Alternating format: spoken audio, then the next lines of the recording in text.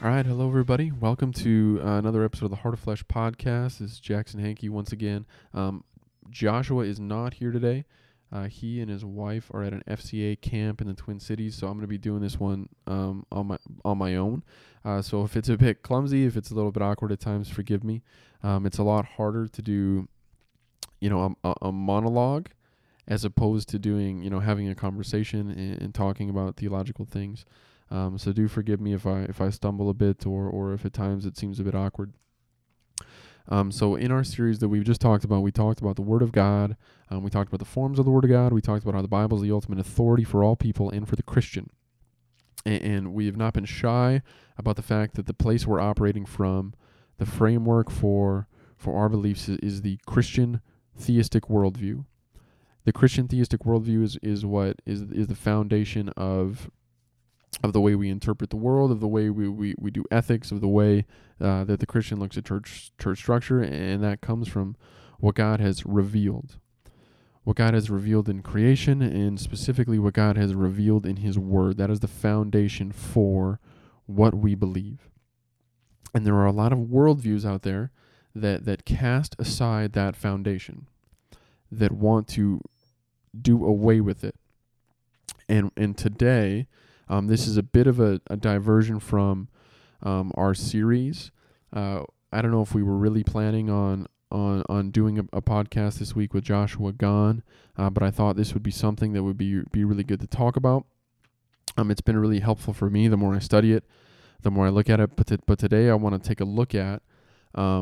We've talked before in our last episode about the Christian worldview. We talked about the Bible as the foundation of knowledge. The fear of the Lord is the beginning of wisdom. And now we want to look at a worldview that is very predominant in our day that does away with that.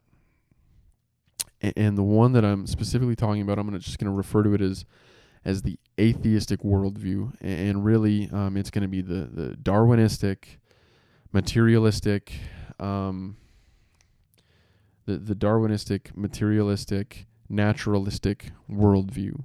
Right? We're going to talk a bit about that, but I think, again, it's important to understand that the worldview we have affects the claims that we can make or the things that we believe. In order for me to make a claim about morality, in order for me to make a claim about government, society, politics, anything, what I need to have is I have a worldview that forms the foundation of what I believe. Really, the question can be to anybody that makes a claim, an objective claim about people that is meant to have a hold on people. Like if I make the claim per se that it is absolutely true that every human should love their neighbor and not eat them or not kill them. It is absolutely true, objectively true, that every human being should not kill their neighbor and should not eat them. That is a moral imperative. I make that claim and I stand on the foundation of the Christian worldview, which says that every human being is made in the image and the likeness of God and has infinite dignity, worth, and value because they come and are derived from an infinite God. And God has said Himself, again, that is the authority that the Christian worldview stands on. God has said that every person has infinite dignity, worth, and value, and that every person is made in His image. And that's final. In the Christian worldview, when I make that claim, I stand on the foundation of the Christian worldview and on God's revelation as the ultimate authority. And for someone operating in the atheistic, darwinistic worldview, for them to make that similar claim, they also have to have a foundation for it. Why? Simply the question is why? I mean, someone can make that claim and I can answer why. I can say, says who? Who says? Why should I listen to that? And from the Christian worldview, I said, God says He's the ultimate authority. He is the one who decides morality. He is the one. That is where it's all derived from. Everything is derived from His character. But when someone operating from the atheistic worldview makes that claim, the question that I would ask them is why? And I would ask them that they cannot borrow from the Christian worldview to make their point. They cannot take things from the Christian worldview to take their point, to make their point. They have to operate consistently from within their own worldview. So they have to find an answer for why human beings have dignity, worth, and value, and an answer for why we shouldn't kill them and eat them. And we're going to explore a little bit of that today. That's just kind of a bit of an introduction to the topic. That worldview is extremely prevalent in our day, and everybody makes those claims about objective things. And many people that operate within that worldview make those claims about objective things. And we're going to look at the question of, is that justifiable? Can the atheist from the Darwinian atheistic worldview make that claim? That's kind of the question we want to talk about. So first, I'm just going to talk about the Darwinistic worldview in general. I don't think I probably need to give much of an introduction to Darwinism or to the person of Charles Darwin or to the theory of macroevolution that ultimately came from Darwin. So like I said, I mean this is taught to everybody these days. The Darwinism is basically the idea, or the Darwinistic worldview operates on the idea of the origin of species, of how humans came about, how animals came about, how all things come about, was by natural selection acting on random genetic mutations, and all life forms trace back to a single cell or a single bacteria, etc. Time and chance was acting on matter, natural selection occurred, genetic mutations happened, and genetic mutations that happened that were positive and allowed for survival, reproduced, etc. I think everybody kind of knows the theory. So what's important to understand is that in that worldview, the origin of species, as Darwin's book is famously titled, the origin of species comes about from an unguided, unpurposed, unmeaningful, random process. The ultimate thing that's going on is simply this: time and chance acting on matter. Right? And when I look at the human person, from the Darwinistic worldview, what I get, this is a Homo sapien, and this is not someone made in the image of God. This is someone who is the random result of evolutionary processes. The Darwinistic worldview has at its core that everything is immaterial, and that everything is I take that back actually, that everything is material. And everything is naturalistic. There is no existence of immaterial things. That's what the Darwinistic atheistic worldview has at its core. And the ultimate driving force of all things is random, time, and chance. It's essentially chaos. It's matter in motion. That is what's going on. That is what we see around us. That is the cause and explanation for all things. An unguided, unpurposed process that never had human beings in mind. There's nothing personal about it. And so now what I want to do is to make an analysis of this worldview.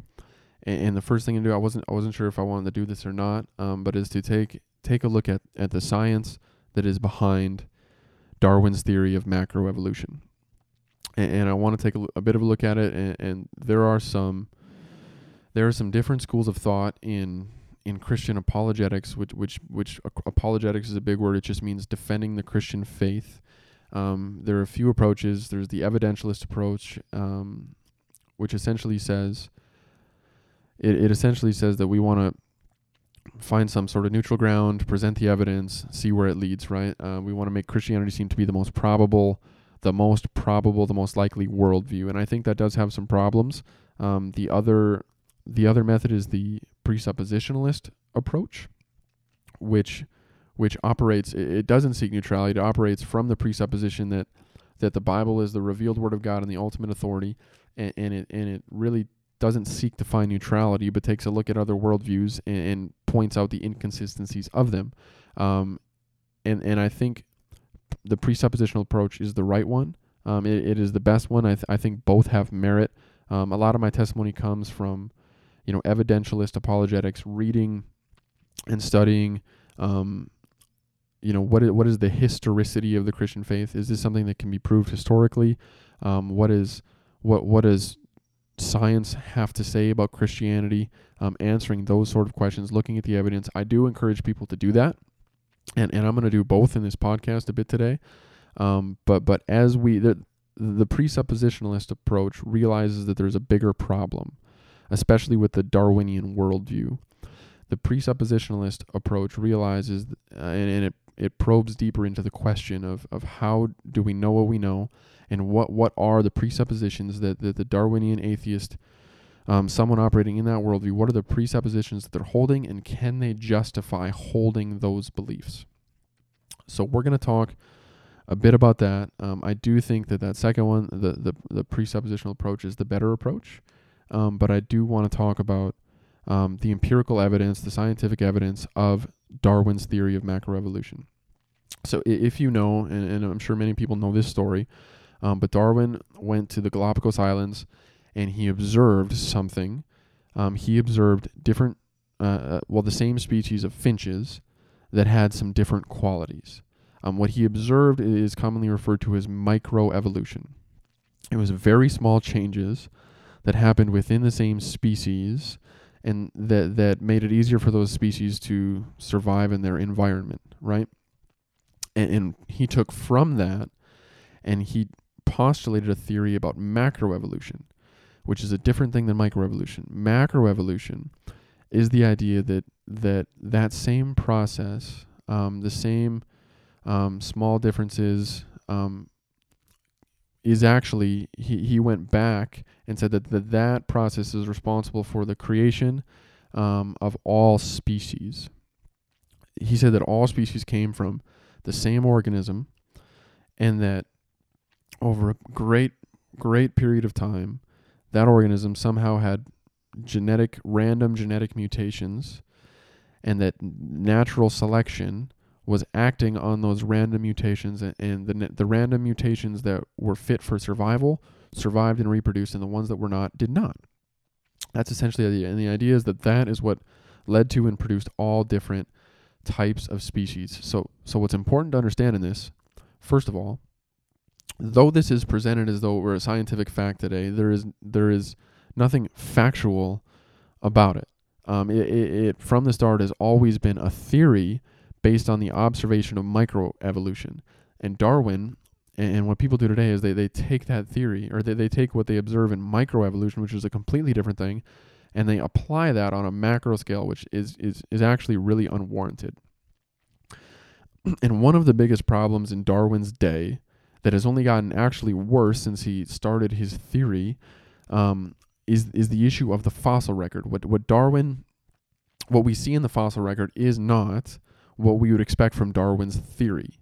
And Darwin himself knew this. But Darwin believed that as we discovered more about the fossil record, and as we look at more of these things, and time passed, we would discover the transitory species that are required for his system to work. We would find transition animals. You would find something that is some sort of half-breed between a fish and a bird, or a bird and a person, or a mammal, etc. And that's not what we have. The fossil record since Darwin's time has actually only continued to show the opposite. What it does show is a major, massive, diverse amount of species and different forms of creatures that appear at once. It does not show what Darwin's theory would require: slow, small changes over time and animals transitioning to other types of animals and species. That problem has only got worse, and we have made some serious advances in archaeology and in fossil studies, and that problem has only got worse. The fossil record continues to show fully developed species and tremendous amount of diversity, and no period leading up before that. We just do not see that. And that does not comply or comport with the assertion of Darwinists on this theory of natural selection acting on random genetic mutations, producing slowly different small differences, and ultimately all the diversity that we see now. And the greater problem from that, another problem is just the complexity of life that exists on Earth. For example, the human being, the body of the human being is far more complex than Darwin would have realized in his day. What Darwin believed about the human cell is that it essentially was was a blob that had very little in it. And now we're able to look at the human cell and we are able to see the complexity of it. And further than that, I mean, we look at the human body, it's more complex than anything that even the most intelligent human design could ever make. And the thing about Darwin's theory is that it removes and it takes away any idea of intelligent design or any order behind or purpose behind the creation of species or of the universe. So in Darwin's theory, there is no intelligent designer. There is nothing but time and matter, or time and chance acting on matter. There is no guiding process. There is no intelligent design.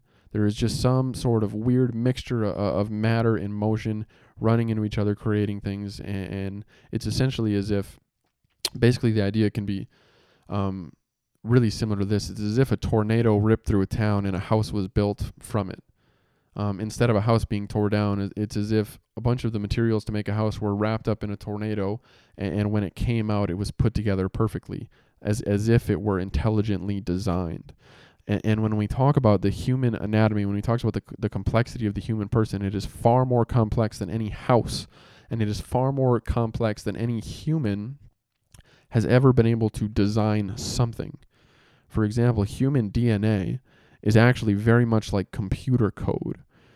Computer code is designed by humans to achieve certain results when you plug something into it. And in the same way, DNA acts like that with proteins, and it forms protein sequences that create, essentially make up what our bodies are.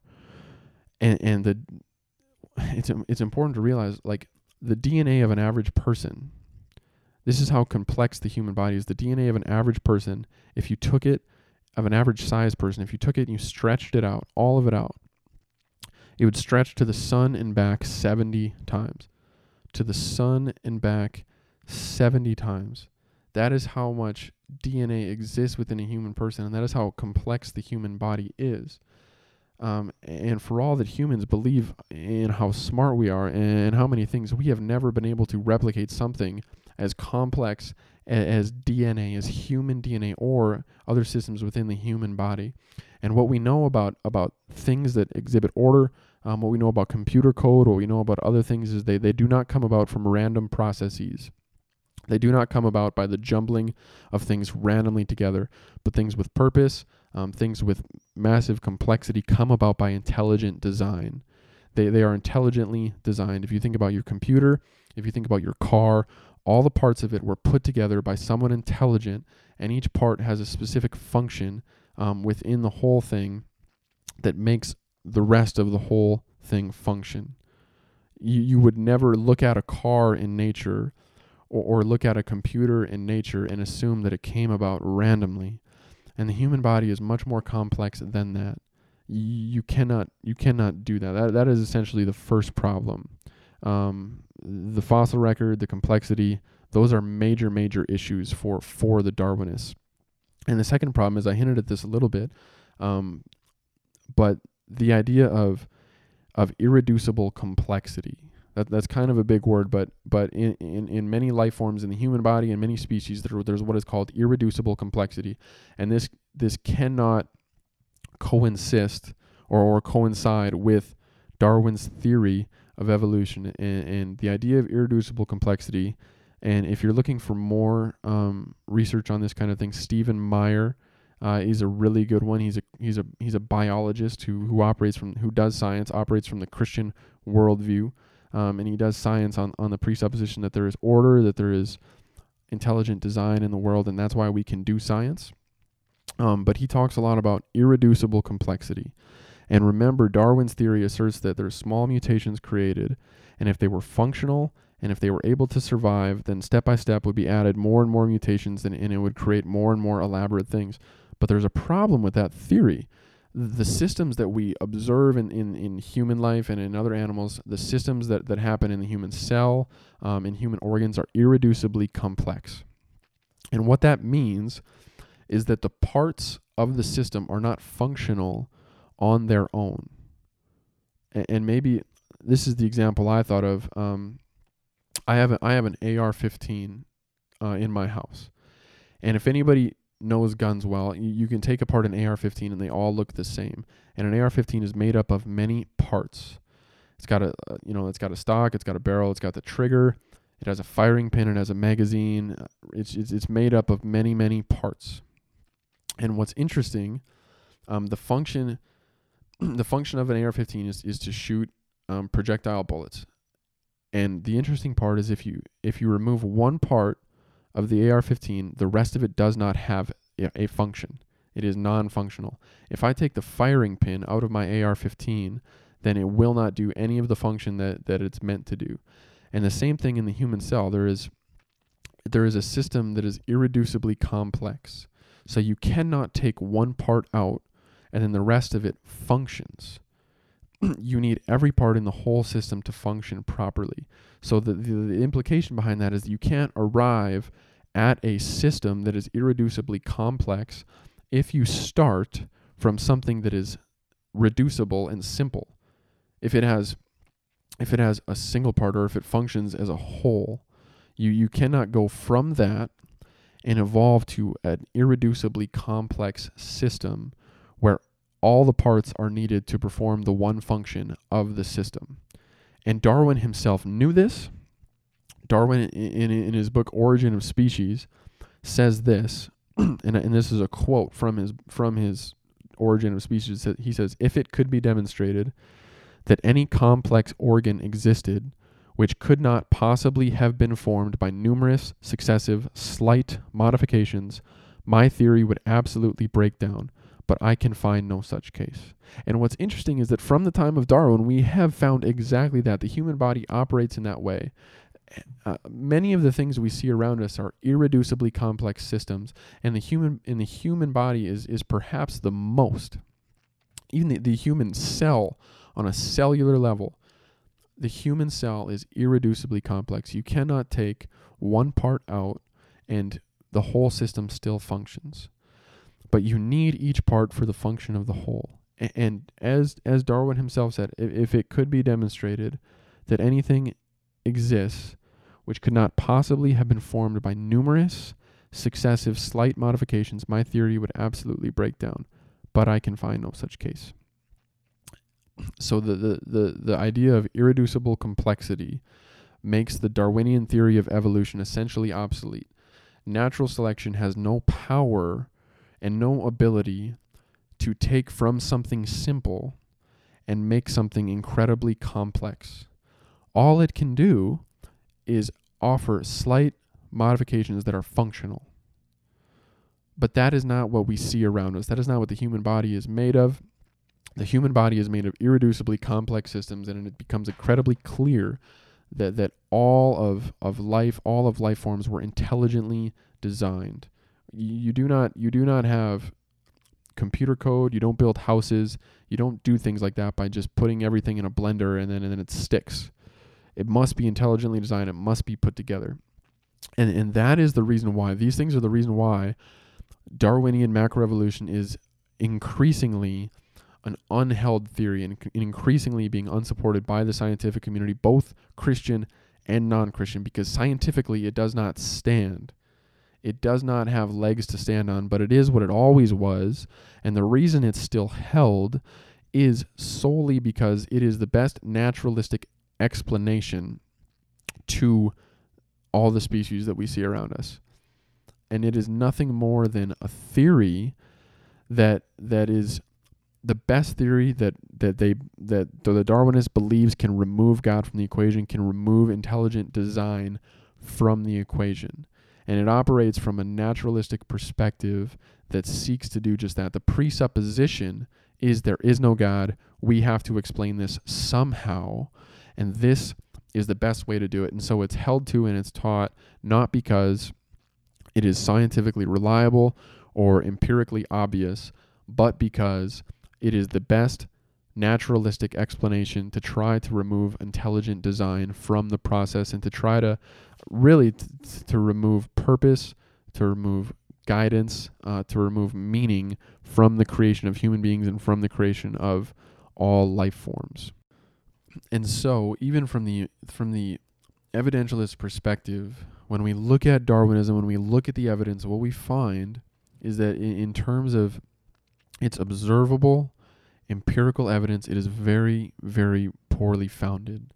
What we see around us, what we see in the fossil record, what we see in other things do not support the claims that the Darwinian macroevolutionists make. And beyond that, what the theory postulates is that natural selection acting on random genetic mutations has the capacity to produce new types of species and to produce the complex biological systems that we see today. And when we actually take a look at that and we observe that theory empirically and evidentially, we find that it is extremely lacking in its capacity to actually do that. And it is unable to produce or to have the capacity to produce the world that we see around us today and the biological systems that it does. So with that would be an example of like an evidentialist apologetic approach to Darwinism, which I think is important. But the presuppositional approach is going to take it a step further, and it's going to look at the implications and the understanding of what that worldview means. And it's going to operate from this idea. We see it, we've talked about it before, but the fear of the Lord is the beginning of knowledge. And in chapter 2 of Colossians, Paul writes this to the Colossians. He writes to them, he says, I want you to know, this is chapter 2, verse 2, I want you to know how great a struggle I have for you, for those at Laodicea, for all those who have not seen me face to face, that their hearts may be encouraged, being knit together in love. And then he says, to reach all the riches of full assurance of understanding and the knowledge of God's mystery, which is Christ, in whom are hidden all of the treasures of wisdom and knowledge. I say this in order that no one may delude you with plausible arguments. Paul is saying that the treasures of wisdom and knowledge are hidden in Christ, that there is no knowledge or wisdom that is apart from Jesus Christ. The beginning of wisdom is the fear of the Lord. You cannot have wisdom apart from Jesus Christ. And what the presuppositional apologist does when critiquing this Darwinian worldview is going to look at the claims that the Darwinian worldview makes, and it's going to ask the question, do they have a basis to make those claims? Right? Can the atheistic worldview justify its appealing to knowledge completely on its own and apart from Christ? Can they make an appeal? Can they make an appeal for morality, objective morality? Can they make appeals to science? Can they make appeals to logic apart from Christ? Can they do that without borrowing from the Christian worldview? And what you see is that many people will borrow from the Christian worldview and let that inform their beliefs. The atheist operating from this worldview does not live in the way that his worldview says that he should live. And I'm gonna talk about some of this. We're gonna go through it, but that is essentially the question: can the atheists justify from its worldview the claims that they make about morality? Can they justify the claims of knowledge that they suppose themselves to have? And what the presuppositionalist apologist is going to say is no, they can't. Without presupposing the God of the Bible, there is no basis or foundation for human reason. There's no basis for laws of logic. There's no basis for science, and there's no basis for objective morality. All of those things are immaterial things. And from this worldview, you cannot have immaterial things. All that you have is time and chance acting on matter. All that you have is chaos, and you cannot derive universal truths or universal immaterial laws from time and chance acting on matter. And the consistent atheist will admit this. The consistent atheist knows this. Richard Dawkins is one of the most famous, one of the most widely known atheists today. He goes around doing debates, traveling, doing all these things, arguing against the existence of God, arguing against the Christian worldview, and arguing in support of the Darwinian atheistic worldview. And here is a quote from Richard Dawkins that well explains his own worldview and gives us an idea of what the atheistic worldview leads to. And most people that live in this worldview do not understand its implications. They do not follow all of the logical implications of that worldview. But Richard Dawkins does it well. And these are the implications. I'm going to read this as a quote from Richard Dawkins. He says this: "In a universe of blind physical forces and genetic replication, some people are going to get hurt, other people are going to get lucky, and you won't find any rhyme or reason in it, nor any justice. The universe we observe has precisely the properties we should expect if there is, at the bottom, no design, no purpose, no evil, and no good. Nothing but blind, pitiless indifference." That is a quote from Richard Dawkins. That is the consistent outworking of the Darwinian worldview. No design, no purpose, and listen to this, no evil and no good. Nothing but blind, pitiless indifference. No evil and no good. That is what the atheistic worldview, that's the logical implications of it. Because what you have as the ultimate driving force of all of the world is chaos. It is time and chance acting on matter. That's all that it is. And the atheists, the people that believe and stand in this worldview, they operate from a naturalistic and materialistic perspective. There is nothing that is immaterial that exists. There is no immaterial realities. Even the human brain is completely physical, and there is no immaterial dimension to human consciousness or human thought. There's no immaterial realities.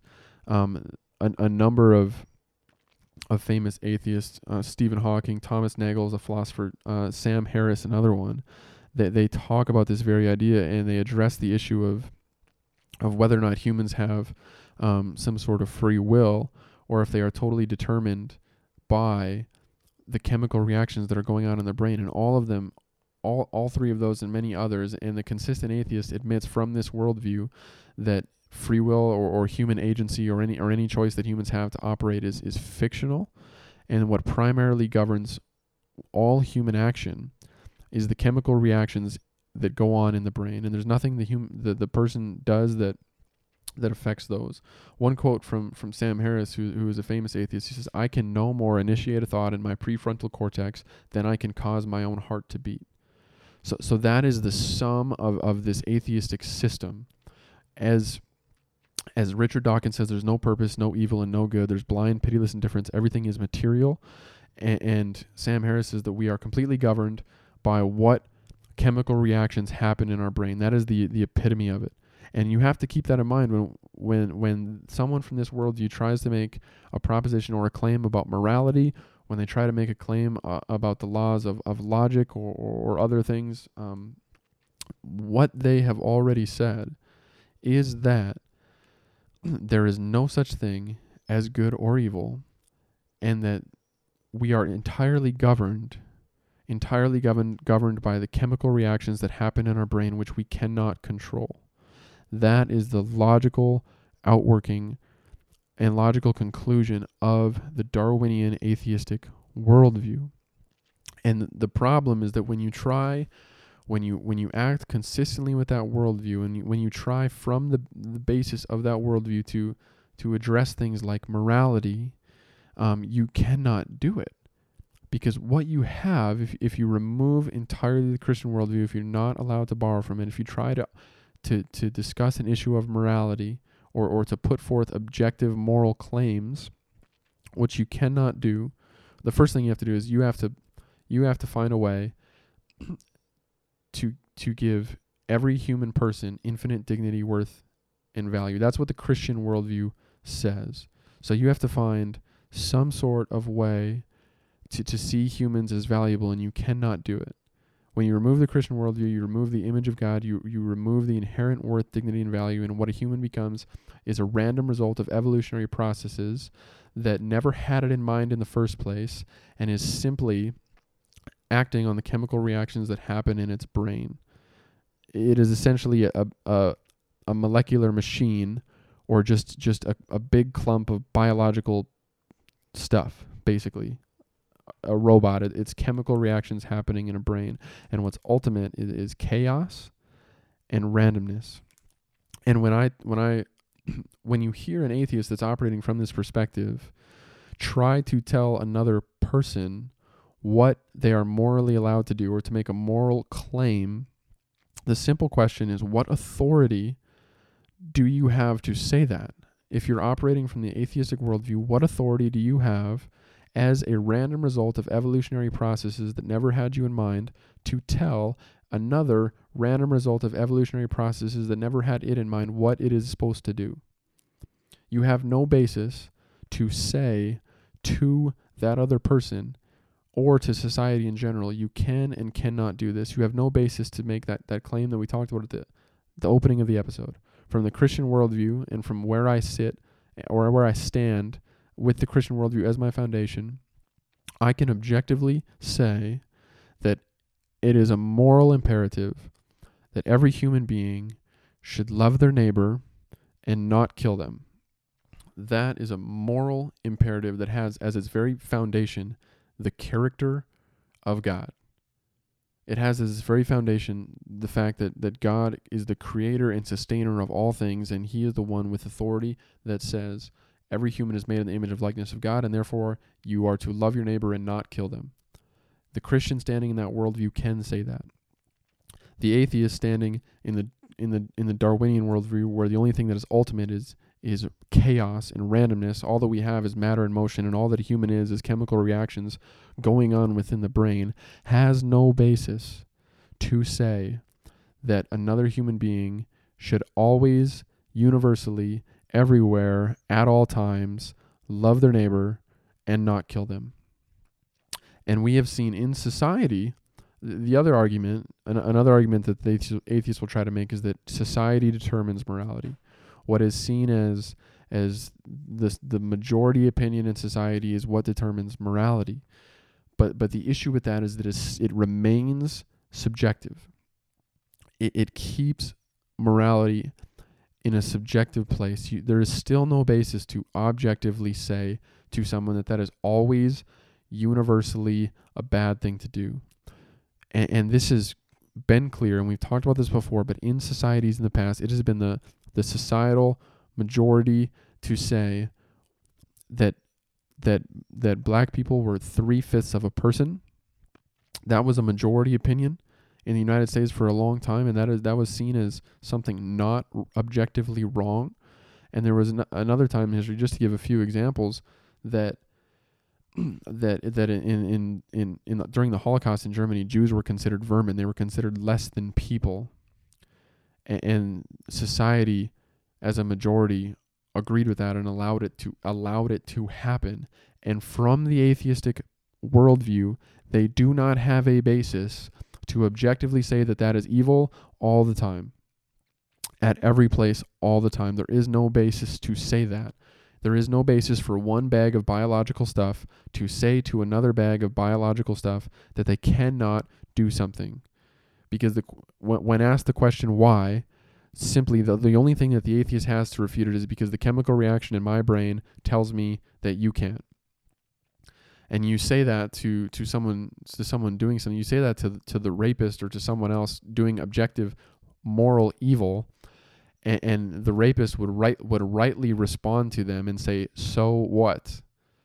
Why does it matter what your chemical reactions in your brain are telling you? My chemical reactions in my brain are telling me something else. Who says that I have to listen to you? Why should I, as a random result of evolutionary processes, care what you, as a random result of evolutionary processes, say? And further than this, when you make morality subjective, there is no basis to continue it into the future or continue to allow it to stay the same in the future. It is not objective. It can change. What's moral today may not be moral tomorrow or next week or in a year or in 10 years. Right now, what we agree on and what the law of God clearly says is that it's objectively immoral for an adult person to have sexual relations with a child. And we have a basis from the Christian worldview to say that always and everywhere, at every time and every place, that is objectively evil and wicked and deserves punishment according to God's law. But for the atheist, all that they have is, okay, well, right now society as a whole believes that that's bad, but that can change. Morality is a subjective thing that can change. And the point of all of this is when you operate from this worldview, you don't have a basis for morality. You do not have a basis to tell people what they can and cannot do or should not do.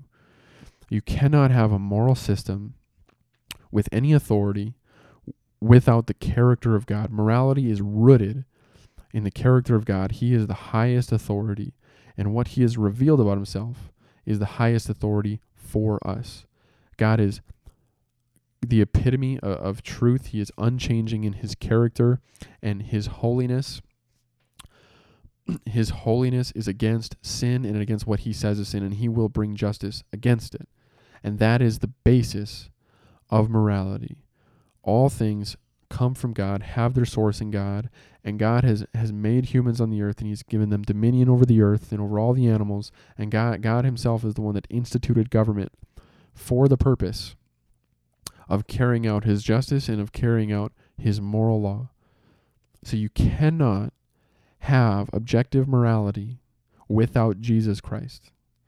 You cannot have it without the character of God as eternal, objectively unchanging, and objectively true, and the definer of what is and what is not moral. You can't have morality without God's character. And that is seen in Richard Dawkins' statement and in the logical outworking of the atheistic worldview. As he said, there is no design, no purpose, no evil, and no good. Nothing but blind, pitiless indifference. Richard Dawkins, operating from his worldview consistently, says that there is no such thing as evil. So that rape, that murder, that school shooting is not objectively evil. There is no basis from that worldview to say that that is objectively evil. So to operate consistently within the atheistic worldview, you must throw out morality. And that brings us to another subject. Interestingly enough, the atheistic worldview has given rise to the idea that somehow science and the Bible are opposed to each other, or somehow science and Christianity cannot coincide, and that in fact could not be further from true. What we know about science today and where we have arrived with the scientific method came about and really started 400 or 500 years ago. Guys like Isaac Newton, Nicholas Copernicus, Blaise Pascal. And what's important to understand is that these men who were the pioneers of modern science, they were the pioneers of modern scientific theory. They were Christian theists that operated within a Christian theistic worldview. And the reason that they did science, the reason that they believed that we could know things by empirically observing them, is because of their Christian worldview, because they believed in God, the Christian God, as the creator of all things, who created all things with order and created all things with uniformity, and that those things were unchanging because of God's character. Because of God's character, he is a God of order. He created a world that exhibits order, that exhibits uniformity, and because he is unchanging, the observable things that we have, the immaterial laws of nature are unchanging likewise. And the Christian worldview, I mean, when you read the Bible, Hebrews 1 says that Jesus upholds the universe by the word of his power. That the thing that is upholding the universe, that the thing that is bringing uniformity to nature is Jesus Christ. In Colossians 1, Paul, in verse 15, he says, talking about Jesus, that he is the image of the invisible God, the firstborn of all creation. For by him all things were created in heaven and on earth, visible and invisible, whether thrones or dominions or rulers or authorities. All things were created through him and for him. And he is before all things, and in him all things hold together. In Christ, all things hold together. Christ upholds the universe by the word of his power.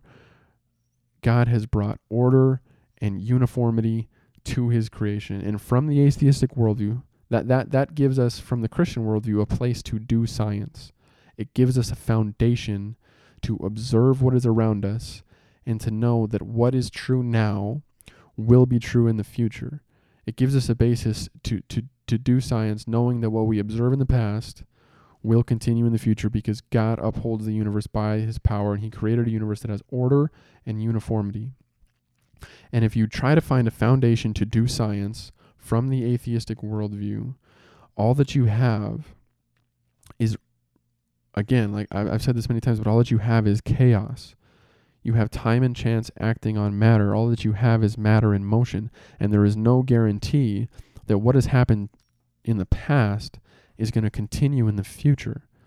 All of science rests on two things: on the principle of induction and on the uniformity principle of nature. And I'm gonna explain what those things are. But the principle of induction is pretty simple. The idea behind the principle of induction is that what happens in the past is going to happen in the future. What I observe yesterday, 2 days ago, what I observe is going to continue to happen in the future. And therefore, I can act on the basis of the principle of induction and know that when I get out of bed in the morning, I'm not going to float to the sky. And that's an extreme example, but every person, based on their experience, knows that when they jump in the air or they jump on a trampoline, that they're not going to float away. They know that the law of gravity is constant, that the physical laws that exist in the universe are constant. One famous proponent of this argument is Greg Bahnsen, and a lot of this I'm getting from Greg Bahnsen. And if you're curious about more of this presuppositional apologetics, I would go listen to Greg Bahnsen. Another person that does it very well today is Jeff Durbin. He is a pastor in Arizona, and he has a great ministry, and he interacts with a lot of atheists and the atheistic worldview. And he presses them on, he goes around and he talks to famous atheists, and he presses them on the basis that they have for science, the basis that they have for the principle of induction, for the uniformity principle of nature.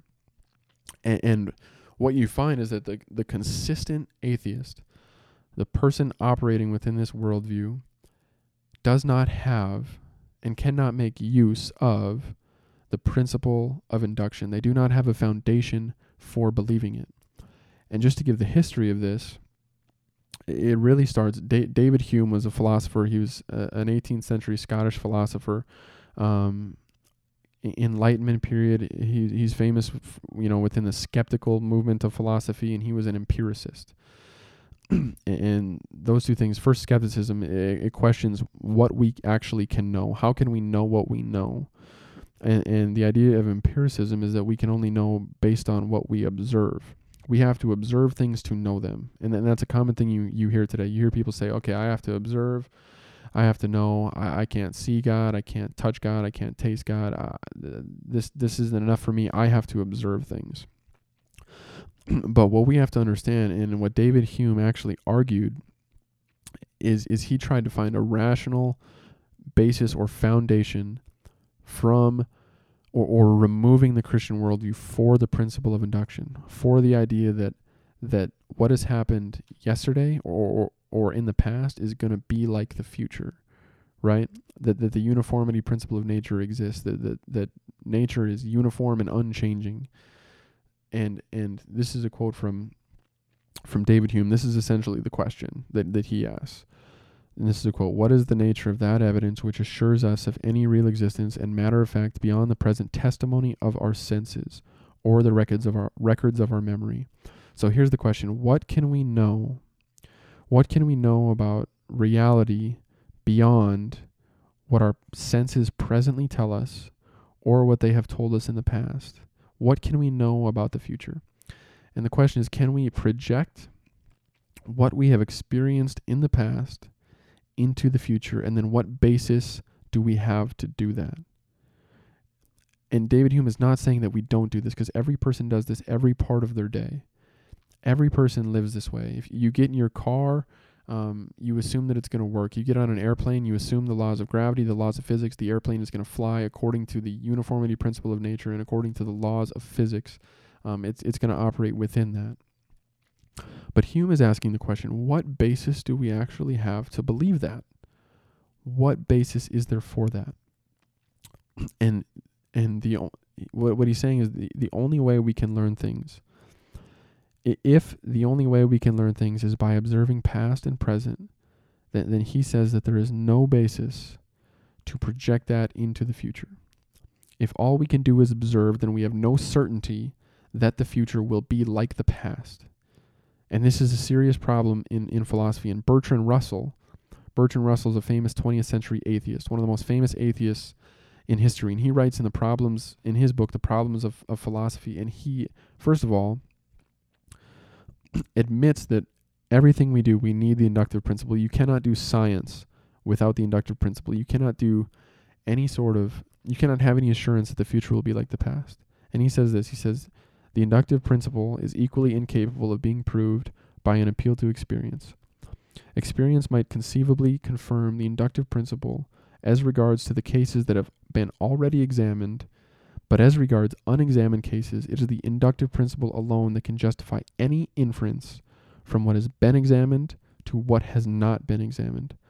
All arguments which on the basis of experience argue as to the future or the unexperienced parts of the past or present assume the inductive principle.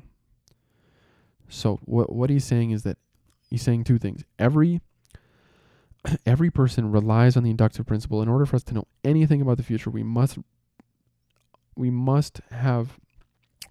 believe the inductive principle that the future will be like the past. And what he's saying is that you cannot derive that from experience. He's agreeing with David Hume that you cannot derive it, and therefore you have no basis. You have no basis to say that the future will be like the past. And when trying to justify that, he further in his book Problems, he has a book named Problems in Philosophy, and he addresses this question, the problem of induction.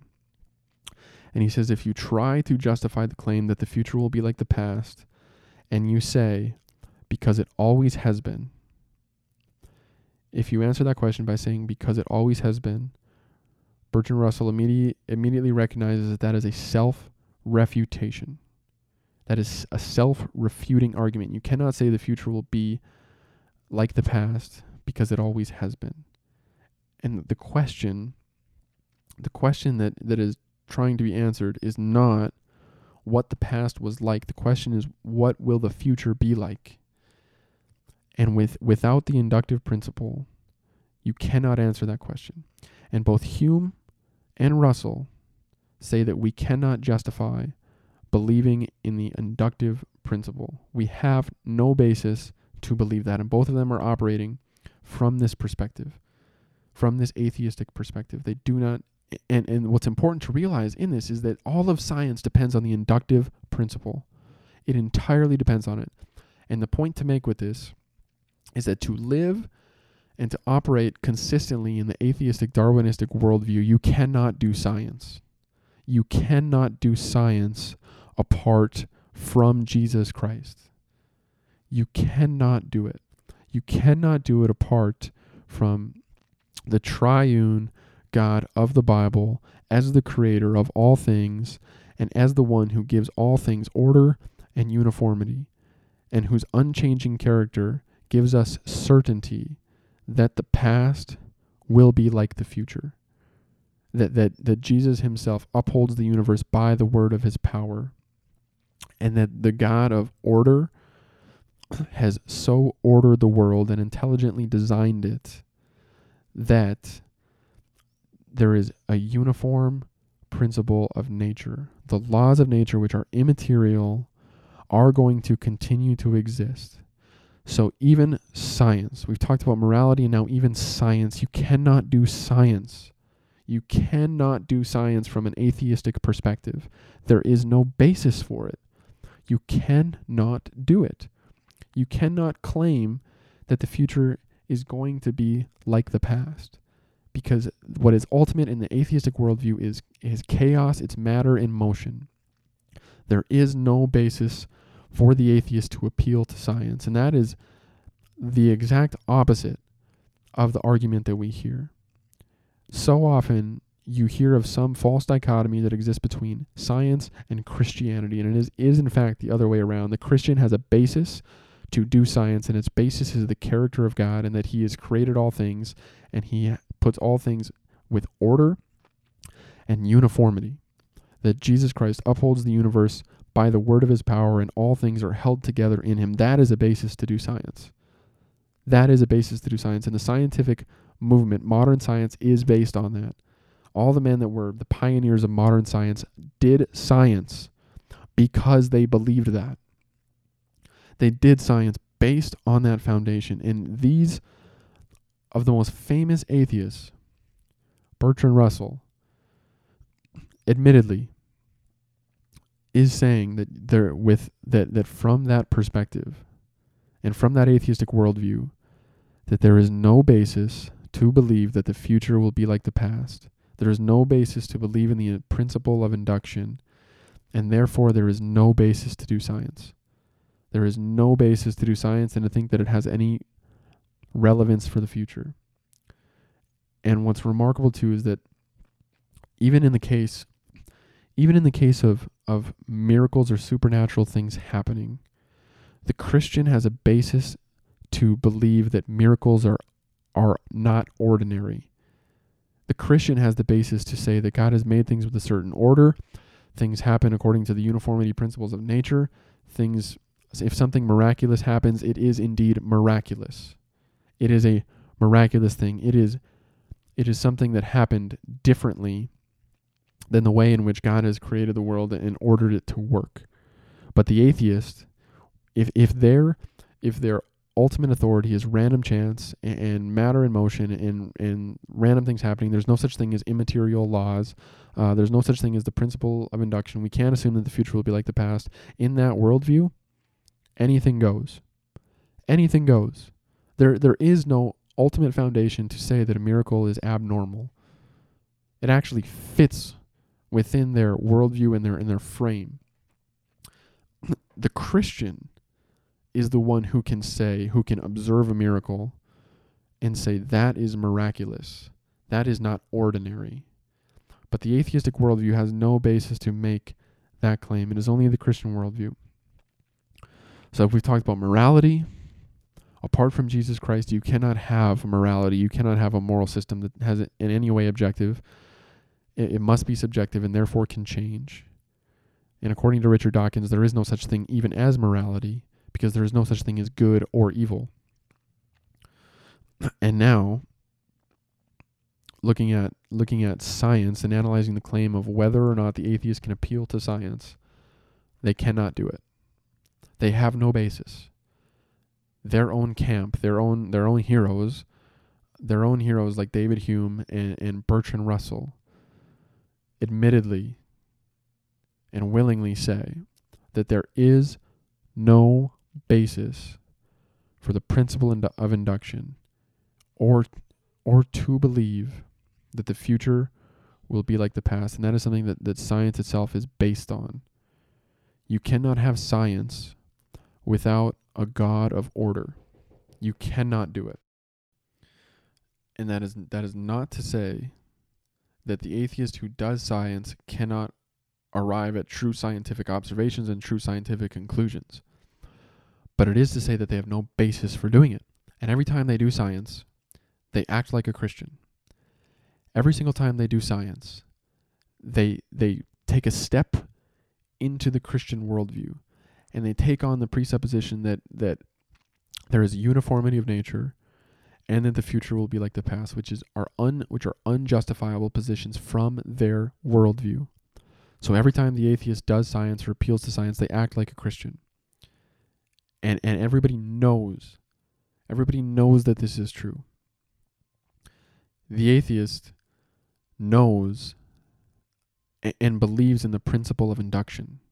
That is not the question. The question is whether they have a basis to or not. And according to their own heroes, they do not. It's not just the Christian apologist that says, no, you don't have a basis for that. They say it themselves. And yet nobody lives that way. Nobody lives without the principle of induction. All our lives we do things assuming and knowing that they're going to happen, that the future is going to be like the past. All of our lives we do that. Every time someone does that, they live like a Christian. They live with the presupposition that there is uniformity in nature, that God has created and sustains all things, that he's a God of order, and he has created a world that has order. But, again, from that perspective, from the logical outworking of the Darwinian atheistic worldview, there is not a basis for that. There is no basis. Morality, science are out the window. There is no appeal to that. And even laws of logic. You cannot have logic apart from the character of God. Logic itself is rooted in the character of God. The atheistic worldview says this. Again, what Richard Dawkins says, there's no purpose, no design, no evil, no good. Sam Harris, there's nothing immaterial. Nothing immaterial. Matter and motion. What then can we make of laws of logic? Does the atheist have a claim, or can the atheist justify making a claim from their worldview, not borrowing from the Christian worldview, for the laws of logic? And what's important to understand is that the laws of logic have no material value. They are immaterial. They are immaterial laws, and they are universal laws. The laws of logic are immaterial, universal, and unchanging. Those are three things that you cannot have from the atheistic worldview. You cannot have immaterial laws. Remember, everything is material. Every single thing is material. You cannot have something that is universal or objective at all times. And you cannot have something that is unchanging, because the driver of the universe, again, there's no purpose. All you have is matter and motion. Random is chaos. That's all it is. So when I engage in the laws of logic, and I look at that from the perspective of the atheist, all I have that's going on are chemical reactions in my brain. Chemical reactions are happening in my brain, and as a result, I'm making logical conclusions. But what the atheist is saying is that all that those are chemical reactions. They're chemical reactions. And you cannot get any universal laws from something that is only material and is only a chemical reaction. How was anybody required to obey the laws of logic if they are nothing but chemical reactions going on in the brain?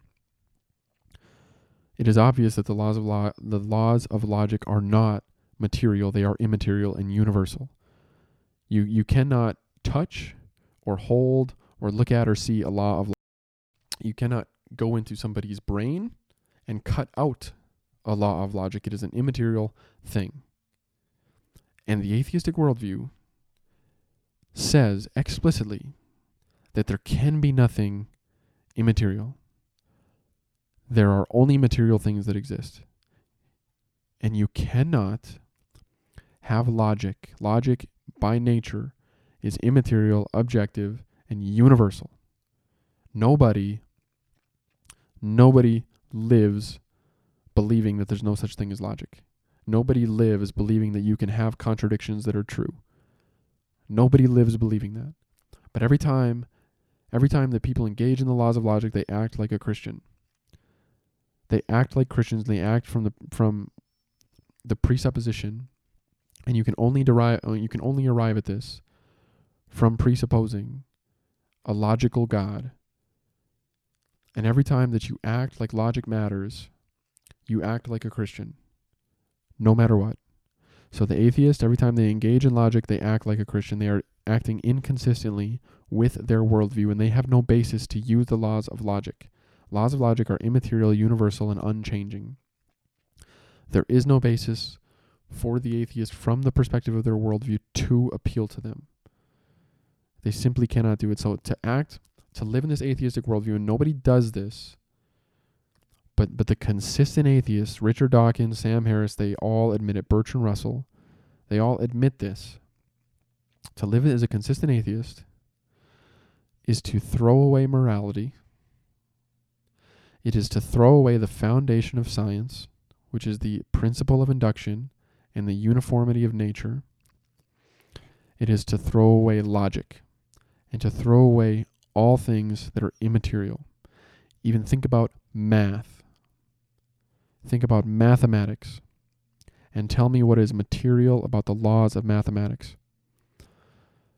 If I put the number 2 up on a whiteboard and I erase it, I erase the physical representation of the number 2, have I destroyed the number 2 itself? Can you get rid of the number 2 by erasing it from a whiteboard? No, it is an immaterial, unchanging, universal reality. You cannot do mathematics, you cannot engage in logic, you cannot do science, you cannot have a system of morality from the Darwinian atheistic worldview. It is inconsistent and it is unjustifiable. All that you have is matter in motion, chaos, randomness. You have no certainty that the future will be like the past, and you have no basis to tell anybody else what they can and cannot objectively do. Every time that an atheist operating in this worldview looks at a newspaper and sees something bad happen, and they cry out for justice, they're doing it because they're made in the image of God, and God is a God of justice. We reflect God's character every time that we cry out for justice or feel a desire for justice. And every time that we act like love is an emotion that we feel that is immaterial and not the response of some chemical reaction going on in our brain that is strictly material, but every time that we feel love for someone and act on it, that is acting like a Christian. And that comes from the character of God. Because we are made in the image and the likeness of God, you cannot have justice, you cannot have love, you cannot have any of the other things that come from the attributes of God. All that you have, like Richard Dawkins says, there's no justice. All that you have is blind, pitiless indifference. That is the Darwinian atheistic worldview. It does not hold up empirically, and it does not hold up on its presuppositions. Nobody lives the way that worldview says they should live. So I think that's going to be about it for the episode. Thank you guys for listening. We're going to continue our series discussing God's Word. This was a slight detour to talk about another worldview, to talk about the implications of removing God's Word as the ultimate authority, to removing God as the ultimate authority. And what I wanted to show from this is that without God, without God's character, you cannot have a basis for those things we've talked about: morality, science, logic, mathematics. Now, there are other worldviews in existence that make make a metaphysical claim about a creator God, etc. Those are different worldviews. Those have more of a basis to do that. They have their own inconsistencies. Today, what I wanted to specifically talk about was the Darwinian atheistic worldview, and I think we've done that. I hope you guys have enjoyed it. That's going to be the end of this podcast. Looking forward to continuing our series on the Word of God. Hopefully, coming out with another episode next week. Thanks, guys.